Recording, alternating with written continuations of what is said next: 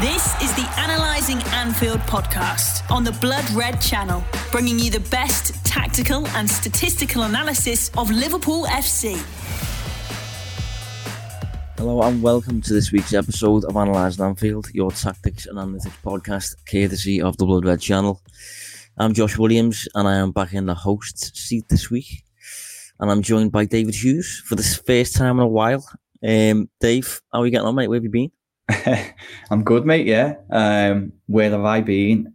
Just very busy. Obviously, I'm working a little bit more on the national side of things with the Mirror, so it's a little bit more difficult for me to jump over and jump on the show. As you know, obviously it was every week at one stage, wasn't it? But been a little bit tougher recently. That being said, opportunity today, and there will still be opportunities to come on in the future. So happy days, good to be back. Well, I did say to listeners last week that I think the plan initially is going to be the first episode of every month is going to be the plan.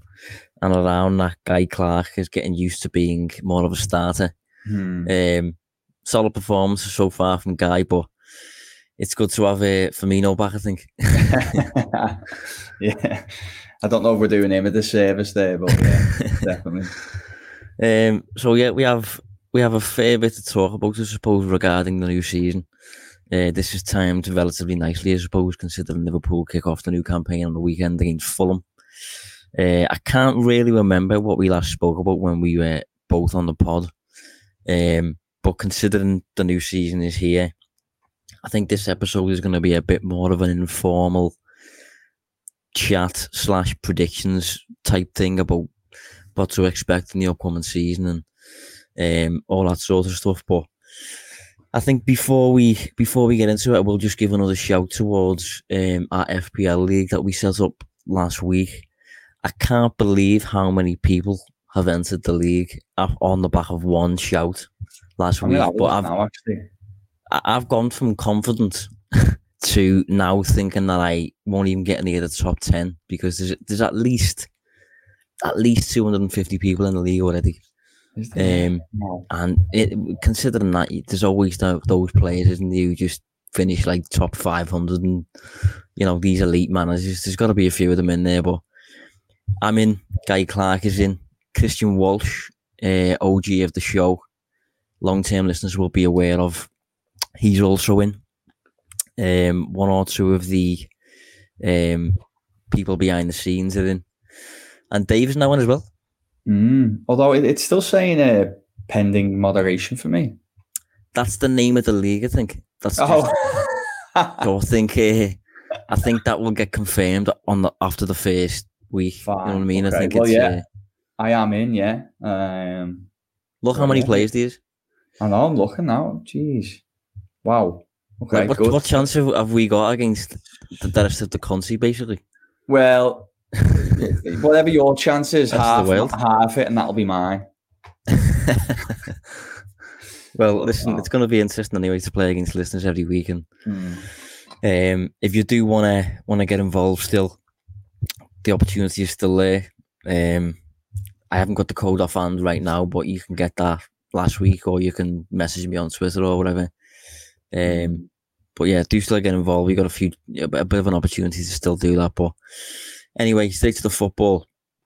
Before we talk about predictions for the season, going through champions, top four, and all that, I'll just get your quick thoughts on the Charity Shield. I'm assuming you've seen it. Thoughts on how Liverpool looked in comparison to City? Good. I must admit, I expected. Actually, no, that's not fair. I didn't expect a City win. Obviously, they come into the game only 2 games in pre-season, which is weird. What? Sorry. Which is very weird. 2 games, I thought. Yeah, very strange because now they've had 3 games and they're going into the Premier League campaign. But that being said, I still thought they'd maybe be slight favourites, but I had my eye wiped. I thought, you know, although it was as typically is the case, they can be quite tight games. I think from a Liverpool point of view, you're very satisfied, and I know it's not a major trophy, but it definitely does kind of set a marker, I think, especially between the two sides who are going to be competing for all the trophies, including obviously the big one, which is the Premier League. I think it does give a slight psychological edge, and it was just a really good result for Liverpool. Yeah, City looked quite off it, I thought. I thought Grealish was miles off. I thought De Bruyne was miles off what he usually is. Obviously, Haaland hit the bar from 2 yards out, which is great for Liverpool perspective. But yeah, it's going to be interesting to see how things play out as we start the season, because City's first game is tough. But yeah, looking at the season then, mate, we'll go just play by play, I suppose, looking at different categories. But first of all, I'm just going to go straight out there and say the champions of the Premier League at the end of the season for you are... You teed me up there to bash it out, but I think it's I think it's really hard. Inevitably, I've kind of leaned towards City again, just because I think over the 38 games, they maybe just have a little bit more depth across the squad. Maybe not so much in attack, but across the squad. But honestly, 12 months ago, I was more confident in predicting City. This year, I'm not. I think Liverpool have got the potential to do it this year. I mean, such a stupid statement when they missed out by such fine margins last season, but I don't know. I just like the way I like the Liverpool squad this season. I like how they've kind of seamlessly adapted and evolved the attack. I think there's some really good players behind the attack as well. I know there's constant talk about another midfielder, but I think if you go across that whole squad, it looks really strong. So if it's possible, I think the margins are going to be even smaller this year. So we talk about a coin toss, Josh. I'm probably going with it could be a coin toss, really. I'll go with City, but very little in it. I'm exactly the same, but my slight edge is towards Liverpool this time. Okay. I think last season I said City, so that's kind of evidence, I suppose, that I'm not biased. I don't think I am anyway. But I think if you look at the Liverpool side at the minute, I do think Liverpool have a lot going for them right now. I think Liverpool have 2 players across every position. Real good depth and options in attack, goal scorers in attack now. And if you look at City, like one thing people aren't really noticing at the minute, City have 2 fullbacks on their books. Just 2 in Kyle Walker and João Cancelo. That's it. They've just sold Zinchenko, of course, and Cucurella seems on his way to Chelsea. And they haven't yet replaced him with a right back and with a left back, and the replacement right back for Walker is Cancelo. So it's a little bit messy for City in that sense. Laporte's missing the first month of the season. They've only had 2 friendlies plus a Charity Shield game.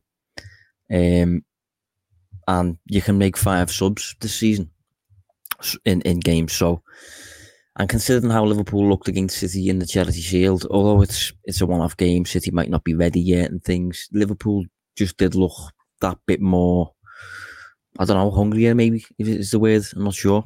Maybe it could have been a case of because Liverpool haven't won the Charity Shield in previous years. City have. But I just think going into the season, considering Liverpool missed out on it by a point last year, what went the last time that happened, Liverpool went and won it the following year. And I think City, especially with Haaland now, might dedicate a little bit more of their energy towards winning the Champions League, which I think they absolutely could do this season. But looking at the Premier League, I still think it's probably out of 2 teams. But I would lean slightly more towards Liverpool than I have in previous years now. I think the Champions League thing is a massive point because we've known for so long that they actually want to win it. But it's quite telling that you see players within the squad, especially new arrivals, kind of really talking about it. I remember Jack Grealish talking about it. He was saying that the Premier League was the big one for him, although he was aware it was probably the Champions League for Manchester City as a club. And then Calvin Phillips had an interview recently where he basically said the same. He was asked what's kind of the big goal this season. He said, personally, I want to win the Premier League, but I know Manchester City, the club, really want the Champions League. And I just feel after so many nearly moments for City over the last 2 or 3 years in the competition. Will they prioritise trying to, in those latter stages, win those matches at the expense of Premier League games? And when at the moment the difference between Liverpool and City is 1 or 2 points, could that be decisive in the title race? Or, alternatively, a slow start to the season? Say, like you were just saying there, they're going into the campaign quite undercooked. If they're to drop points over the next few weeks, again, could that be decisive come the end of the season? Possibly. So I think there's definitely a lot more for Liverpool to look to in terms of favourable things for them this year. I just think if you look at Haaland's signature, I think I'm not sure how much of a difference he makes for City in the league, considering they've already been getting beyond 90 points pretty much every season under Guardiola. I think Haaland is more of a man to basically solve what happened against Real Madrid in the Champions League last season. I think he puts those games to bed a bit more, in a bit more of a clinical way than the likes of maybe Mahrez would, or Foden, or Grealish, or somebody like that. I think he's a bit more of a moments man, Haaland. And I suppose you kind of need that a bit more in knockout tournaments than you do over a 38-game season. So I would probably say this is more of a stronger chance that City have for the Champions League than ever before. And the Premier League, I wouldn't be surprised if Liverpool put a bit more energy into that compared to previous years, but I'm not sure. But in terms of top four then, mate, who are you saying? So we've already got two, haven't we? And we just don't know the order. I'm actually going with, I think it isn't a different top four, but I'm going to go with, in third place, Tottenham. Fourth place, Arsenal. And I'm actually having Chelsea fall out the top four and Man United not make the top four again. I am the same. Oh, really? Okay. Yeah, I think it's Chelsea had a really difficult one this season, aren't they? Especially in this position right now to nail. I mean, they seem to be getting linked with everybody under the sun. The two players they have got in are good players, obviously. Raheem Sterling's a great signing, and Kalidou Koulibaly has certainly been around the block. We know what to expect from him. Why are Napoli letting him go now? Why are Chelsea buying him now, aged 31, I think he might be?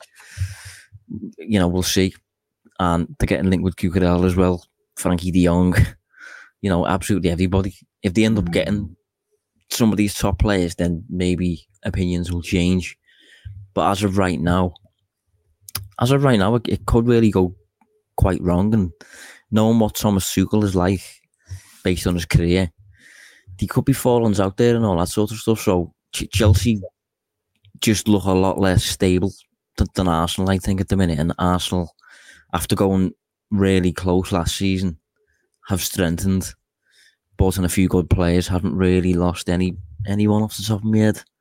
So yeah, I would put a bit more faith in Arsenal, I think, this season. Analysing Anfield on the Blood Red Channel. I've got a feeling Tuchel doesn't see the end of the season. That's a slight thought I'm having as well, but I don't want to commit to it. Yeah, I don't know.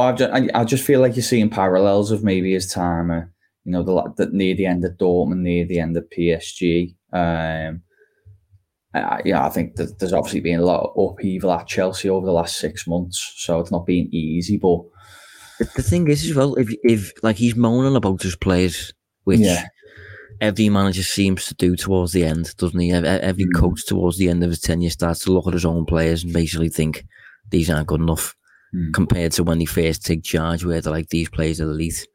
But if you actually look at his team from Chelsea's last friendly, this is Chelsea's team from his last friendly, right?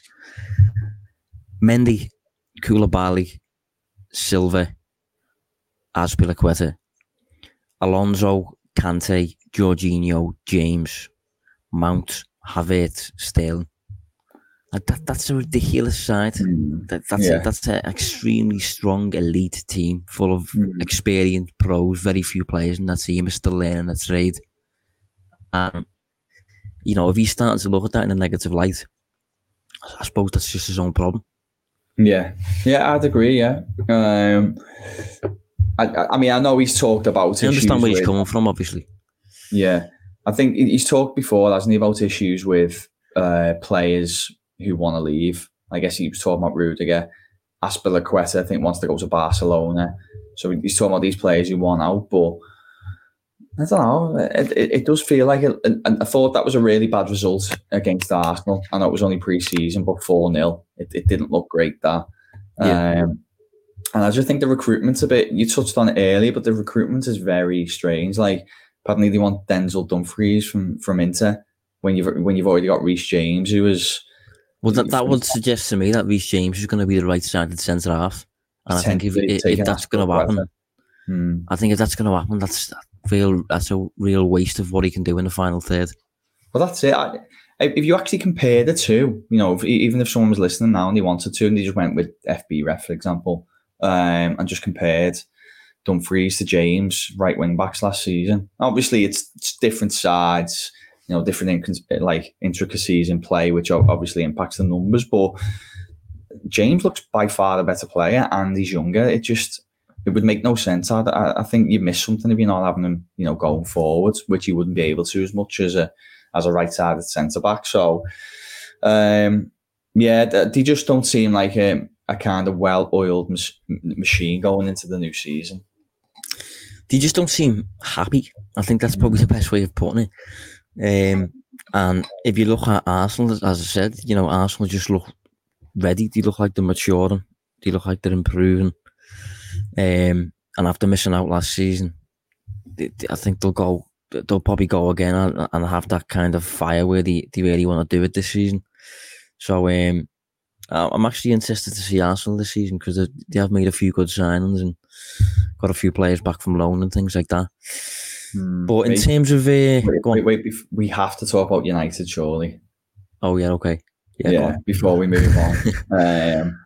What are your general thoughts so far of United? So far, I am impressed with Ten Hag. I think he's doing well. I like what he's saying. I like the decisions he's making. I like how he's treating Ronaldo. But Ronaldo is going to be a huge problem for them because they can't get rid of him. No. And he is not the super sub that he could be. He wants to be the guy. And if you're going to be the guy, he doesn't defend. So how do you incorporate him in a system that is total football? Everyone's an attacker, everyone's a defender, we press as a unit. I don't see how they come out of that. They can develop, of course, but in terms of having a good season while you're developing, I can just see it just causing issues if they keep him around. But in terms of Ten Hag, I will give him credit. He looks like he's a top coach to me. Yeah, I've watched most of their pre-season games and I agree they've looked much better. I think players who previously struggled, you know, Martial, Rashford, Sancho, they look like they're going to have better campaigns. But the Ronaldo thing is a big issue. And it's not just that, but if you actually look at their attack and compare it to basically most of the top six rivals, it looks really, really poor. Yeah, especially if you then include Ronaldo in it, you know they're basically going to have to carry a man without the ball. It won't work. I don't think he even stretches kind of defenses enough either. So he's not giving you much on the ball either. He's just basically there to score goals, and that only gets you so far. Last season, I know it was a terrible campaign by the end, but last season United scored 57 goals. That was fewer than West Ham, fewer than Leicester, fewer than Arsenal, fewer than Spurs, fewer than Chelsea, fewer than Liverpool, fewer than City. And they haven't really, unless I'm missing someone, they haven't really added any forward players apart from Martial back from loan. Am I missing someone? No. I'm signed the centre half, haven't they? Young, but I don't think they've even got that. They've signed. Is it Valencia? Is that his name? Oh, the young lad you talking about? Yeah. And they signed Martinez. Yeah. Are you talking about the wing back? Yeah. I'm just talking about all the players they've signed this summer. Yeah. They basically signed 2 Ajax players. I think that's it. Yeah. But I think if Liverpool fans want like reassurance that they're not going to be back, if you like, despite having a top coach, I still have zero faith in their recruitment. I think it's still horrendous, and their chase of Frankie de Jong, which is quite obviously, well, it looks obvious at least that it's not going to happen. He wants to go everywhere but Manchester. It just, for me, they need that play. They need that kind of centre mid. A defensive minded centre mid who can aid the ball progression from the back and things like that. They just aren't very good at recruitment, and you hear for weeks and weeks and weeks that they're interested in the player before the player signs. Because I watched the overlap last night, and Gary Neville actually touched on the last few major signs United have made, like Sancho, Maguire, maybe De Jong fits into this bracket now. They drag out for so long that by the time the player joins, the excitement's gone. So I think United, just recruitment-wise, behind the scenes, what they will surround Ten Hag with is nowhere near the level that Liverpool have and City. So another example of that, by the way, is Anthony at Ajax. That one's been going on for about 3 months as well. Yeah, exactly. So I think, regardless of how good of a coach Ten Hag is, his work will probably still only take them to like a top 4 place. But to actually win a title, especially over Klopp and Pep, you need more than that. Your recruitment has to be spot on, and I don't think United's ever will. I also forgot about Eriksen, that Tom, producers, just flagged. I forgot he bought Eriksen. Eriksen, that must have been the attacker that I thought I was missing in my head. Yeah. Even though he's probably going to play deeper. Yeah. No, I think what's happening there as well is, so for example, Martinez that they signed, I think whoever does the recruitment at United wanted Torres from Villarreal, and he's insisted on Martinez instead. So now you kind of think, well, it's not, maybe it has to be like this for them to improve, but it's not very aligned over there at the moment in terms of the recruitment. It kind of feels like maybe they are targets and Ten Hag saying, no, I don't trust you, I want my own players, which it might work in the long run, but it just isn't great, is it really? One thing I did want to ask you actually on the back of that is your take on a 5'9" centre half. What are you saying? I mean, it's not great, really. It's something you want to avoid. Ironically, I know it's in a different division, but his aerial success rate was really good. Yeah. Last season. But that's sure to be tested in the Premier League. It's a completely different kettle of fish. So, I just think it's going to be. I wouldn't look to do that myself. No, I wouldn't. I think it's going to be insistent to see him, for example, 1v1 up against someone like Nunes or someone like Haaland, because not only are they beating him in the air, physically, height, speed, and behind, like they've just got the edge on him in so many areas 1v1. So he might be committed, he might be decent in the air in the Eredivisie, but I can't see how in certain games that's not really played upon by the very best. Especially if you're playing a high pressing system, which often results in aerial balls going long and stuff. And Liverpool were undone by that a few times in the early years under Klopp. Yeah, it's going to be. It could be a frailty. I think they've just been that desperate to get someone who's actually got a little bit of pace, who can play a high line. Is he quick to get? How fast is he? I mean, like I can't say meters. No, I don't know if it's that much, but he can definitely play in a high line. Analysing Anfield on the Blood Red Channel. Your top scorer? I struggled a little bit for this one. I struggled for about 3 seconds. Oh, did right. So no, and then just felt it was obvious. Well, I've actually got Salah, Yeah, same. Oh, have you? Okay, fine. Yeah, I think, considering he's on penalties and he will play literally every single week. And, either side of the World Cup, which he's not playing in, he's gonna have a decent amount of rest between both ends of the season. Nunes and Haaland probably won't play every game. So I wouldn't be surprised if it was just Salah again. I did think Kane, though. I thought Kane might come back and maybe push him hard. But I know it's being changed. Do you think Kane then will get more goals than Son this season? I don't know, because Kane's still kind of playing a little bit like a hybrid role. But I don't know. I just feel like he will. I just feel like he's going to score. I feel like they're going to be a little bit more creative and maybe he'll be a little bit more selfish this year. Just a prediction. Is he in your team? No, he isn't. It's not get carried away. These are the crucial questions, mate.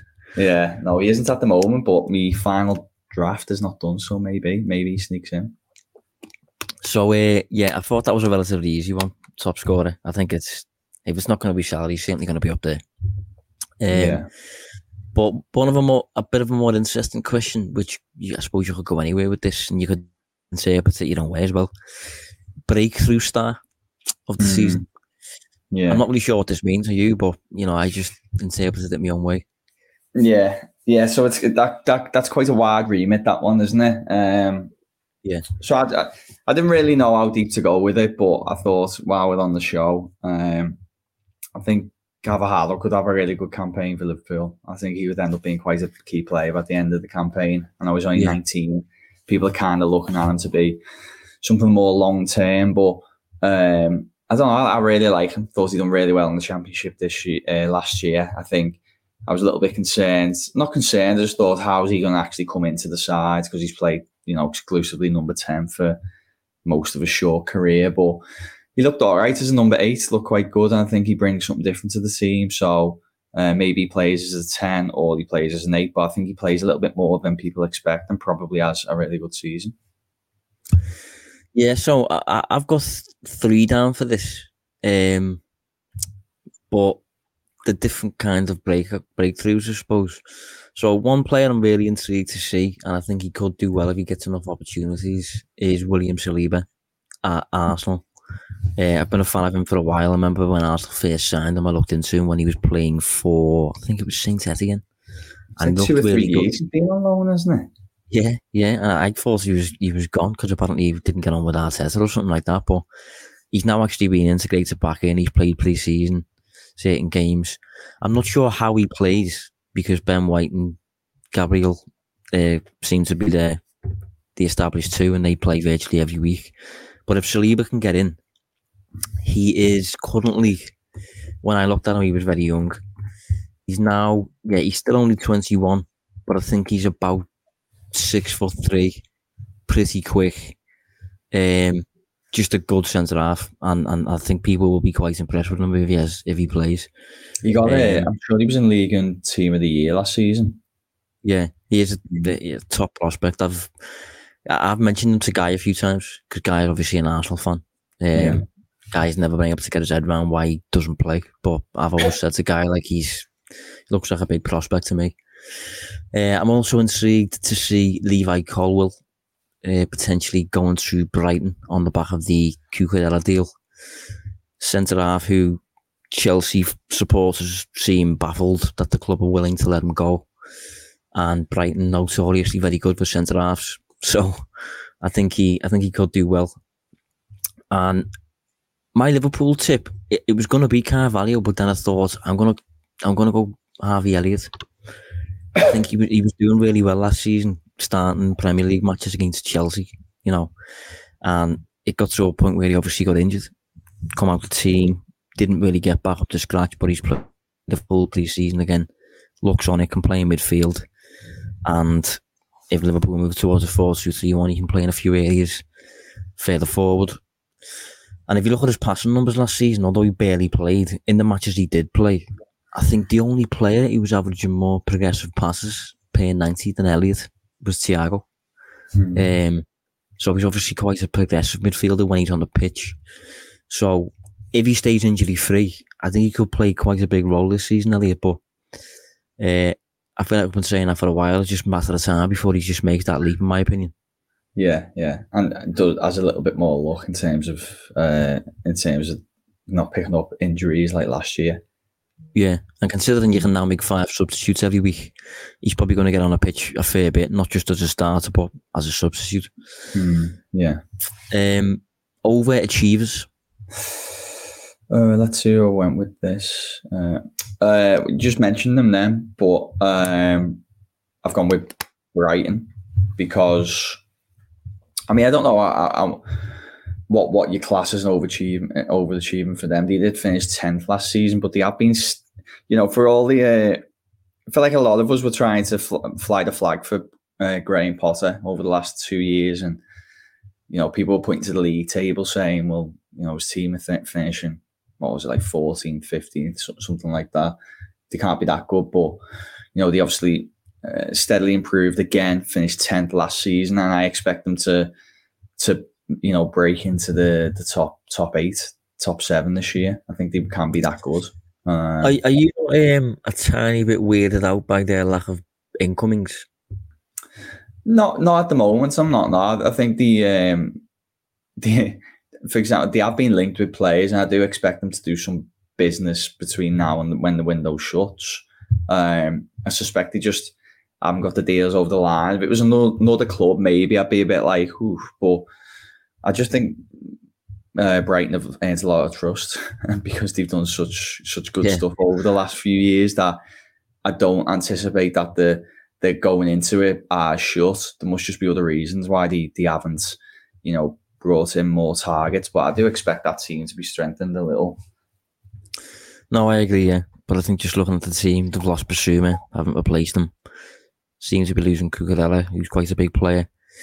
But then again, if they get Colwell in, it looks like a good signing. And I saw them linked with Angelino as a potential replacement for Cucurella, which I think would be a great move from Leipzig. I think that would be a great replacement. So, yeah, I agree. A lot of trust in Brighton. But my shout was Crystal Palace. So, last season, they drifted under the radar for me. I thought Palace had a really good first season under a new coach. I thought Vieira just took what Hodgson had done and just really fine-tuned it and made it a bit more efficient and a bit more repeatable almost. And the business that they've done over the past 2 summers has been really good. They've just got in Sheikh Doucouré from Lens, solid midfielder, progressive, good carrier. So he looks like a good addition. Chris Richards from Bayern Munich, Sam Johnson on a free, goalkeeper from West Brom. No issues with any of them transfers at all. And Eberechi Eze is now back fit. And if you look at last season, I'm going to get it up now while I'm speaking. So we obviously look at the expected numbers a little bit more than the actual numbers. People say the table does never lie. The table absolutely lies all the time. If you look at the expected points, which has its flaws, but if you just look at that for a gauge, you have City top, Liverpool second, Chelsea third, Spurs fourth, Arsenal fifth. That's exactly how the table played out. Sixth, Crystal Palace, according to expected points last season. And usually when you see things like that, the following season, if the team performs in the same way, they could finish a little bit closer to that, closer to what they deserve, you could maybe say. So they're my tip, because I'm really intrigued to see if Vieira can keep that going. I do like Palace. I thought they started really well last season, considering they had a tough run of fixtures, and they continue to do so. I think Selhurst Park, tough place to go. Someone starts there this weekend, actually, at Arsenal. I was going to say then, Arsenal have got them first game, and everyone's expecting that to be a shoo-in for Arsenal. If Palace gets something there, Arsenal will get hammered by the press and things like that. But that's a tough game, that first game away in the night at Palace. That's a tough first game. Yeah, it is. I agree. So it'll be interesting, but I think they'll have another good season. I don't know where they're going to finish, but I don't think it'll be another that maybe push a top 8. Yeah. Underachievers. I am going with Leicester City. I know they kind of underachieved a little bit this season, so maybe I'm cheating a little bit there, but I think there were signs of it going a little bit sour for periods last season under Rodgers. I I thought Kasper Schmeichel was a very kind of... I get it on one hand that why he's moved, because he's been there 11 years, but it also felt a bit strange that he moved, and I just think like there's a lot of change going on at that club, and I don't know, maybe I'll get my eye wiped on that and they'll bounce back. They had a lot of problems with injuries last season. Key players will be back this year, but I've just got a feeling that they might not have another good campaign. Analysing Anfield on the Blood Red channel. Yeah, I'm curious about Leicester myself. The only kind of bit of hope that I've got for them is they don't have Europe this season for the first time in a few years. And Rodgers in particular tends to do fairly well when that's the case. Yeah. Obviously Liverpool fans will remember that season where we had no Europe and we finished second with Sterling, Suarez and players like that. So maybe that will benefit them. But yeah, I'm curious to see how Leicester get on for the rest of the market, really. The rest of the window. My underachievers are Wolves. Little bit concerned for them this season. If you look at their transfer business, it's not especially great. I'm just going to get it up now. So at the minute, they have signed basically Nathan Collins from Burnley for 20 million, and that's pretty much it. They've also bought Hwang on a permanent basis, but he was already there on loan. Raul Jimenez is missing the start of the season due to injury.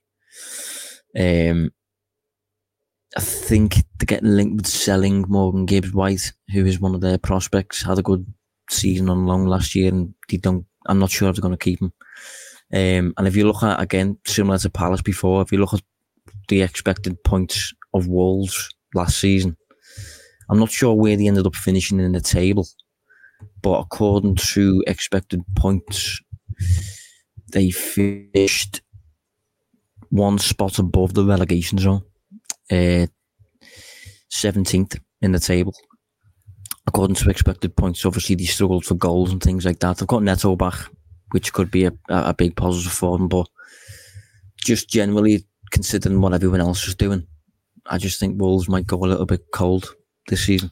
Yeah, I think Wolves are a little bit of a coin toss team, aren't they? And what seems to be really significant for them in terms of winning football matches, because of that thing that you touched on about maybe the lack of options in attack, is scoring goals. If they score first, scoring first, that's significant for them. If they do that, they tend to do really well. Normally hold on. I think they had one of the best records last season in terms of first goals leading to victories, but shoe on the other foot when they concede first doesn't really go to plan. And I think that maybe leads in a little bit to why they're quite low on the expected numbers as well. Taking the lead and then kind of sitting and going a little bit more defensive. They seem to do quite well at shutting teams out, but as I said, go on. I was going to say, I agree, but the only thing with that was Sarr in goal really overperformed his numbers. I think he was one of the top performers in the league in Europe, really, when it comes to overperforming his XG. And it might mean he's a great goalkeeper, but he might just have had a great season. And if chances would have went in as expected, they maybe would have conceded about 10 goals more than he actually did. That could, you know what I mean? And that's what I'm leading towards, really. I was just about to say, so, the tactic of kind of scoring and being happy to defend and being confident that you can shut teams out, it can work, because it worked over 38 games to an extent last season. But I think if you looked at their campaign and results near the end of the season, it did tail off a fair bit. They were really in with a shout of a kind of top 5 finish, and it tailed off. I think that could be a reason why. I think you've got to have more than one way of winning football matches. As I said, if you're too reliant on scoring first and kind of defending, you talked about the keeper having Sarr kind of keeping teams out. I don't think that's going to be a recipe for long-term success. So it will be interesting to see if they can replicate that this season, or if it kind of comes undone a little bit more. So this will be interesting. So bottom 3, who gets relegated? Before you ask, I've left them out, but I'm not confident. I was just.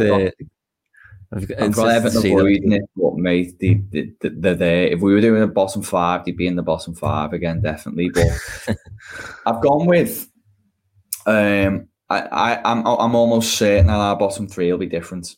I've gone with Fulham, Brentford, and Southampton. Okay, that is interesting, yeah.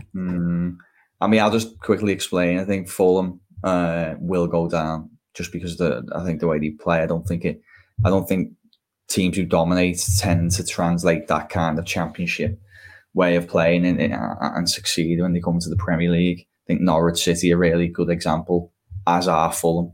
Fulham.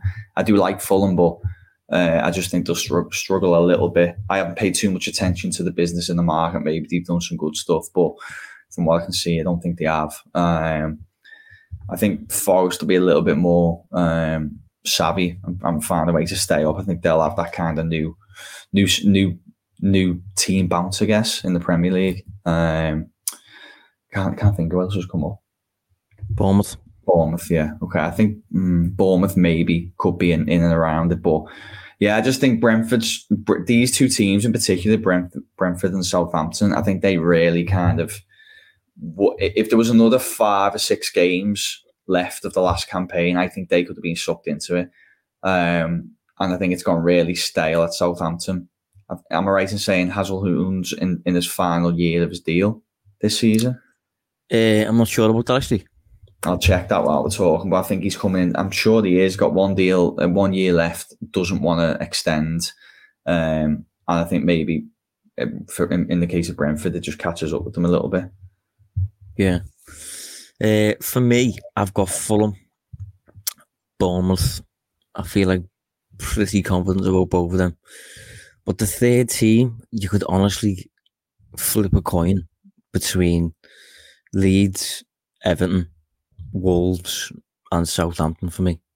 I can't really determine who it's going to be. I think Leeds have done business that will suit Jesse Marsh this summer. They've got in a few high energy players, with Salzburg backgrounds and think Red Bull backgrounds and things like that. So Bamford should be back fit, but they've lost Rafinha at the same time. So I think Leeds, I don't know, it's a difficult one with Leeds. Saints, I agree, gone a bit stale. Looking at the team, just looks bang average, doesn't it? I mean, they've got James Ward-Prowse and Kyle Walker-Peters. Maybe that's kind of it, really. They had Brozier on loan last season. He's gone back. So, yeah, I don't have a lot of faith in Southampton. Wolves, for reasons I've just touched on. And Everton, I don't have any faith in Frank Lampard, if I'm honest. No. Especially when it comes to coaching the defence. And the recruitment this summer hasn't strengthened any of that. Getting linked with is it Anana from Lille? Yeah, that would be, I think, a decent deal. But as of right now, that deal hasn't gone through. It's just who's been signed again? Off the top of your head. Tarkowski's come in. Dwight McNeil. Okay. And that's it. Yeah, and you've lost Richarlison as well. Yeah, so, I mean, the attack looks really bad. Nowhere looks good, by the way. But... See that's the issue. If you look at that, right, the attack looks really bad, and you've lost your top goal scorer, and your second top goal scorer is injured all the time, and you've got Frank Lampard coaching your defence. It's a recipe for disaster, but there's some individual quality still in there, and there's the opportunity mid-season for Everton to get a new coach. So it's not fixed with Lampard all season. I don't know. It's a little bit ominous, that one, for me, I think. Yeah, it's a guaranteed bottom 5 finish. It's just where maybe they need a little bit more luck. I think if they can get better defending set pieces, then maybe you'll save a few points there. If the window's still open, if they can maybe add 1 or 2, I do expect 1 or 2 more to come in. Then yeah, but they just look bad. They look really bad. Signing of the season. This is where we close off, by the way. This is the last one. You go first, mate, because I can't find my page.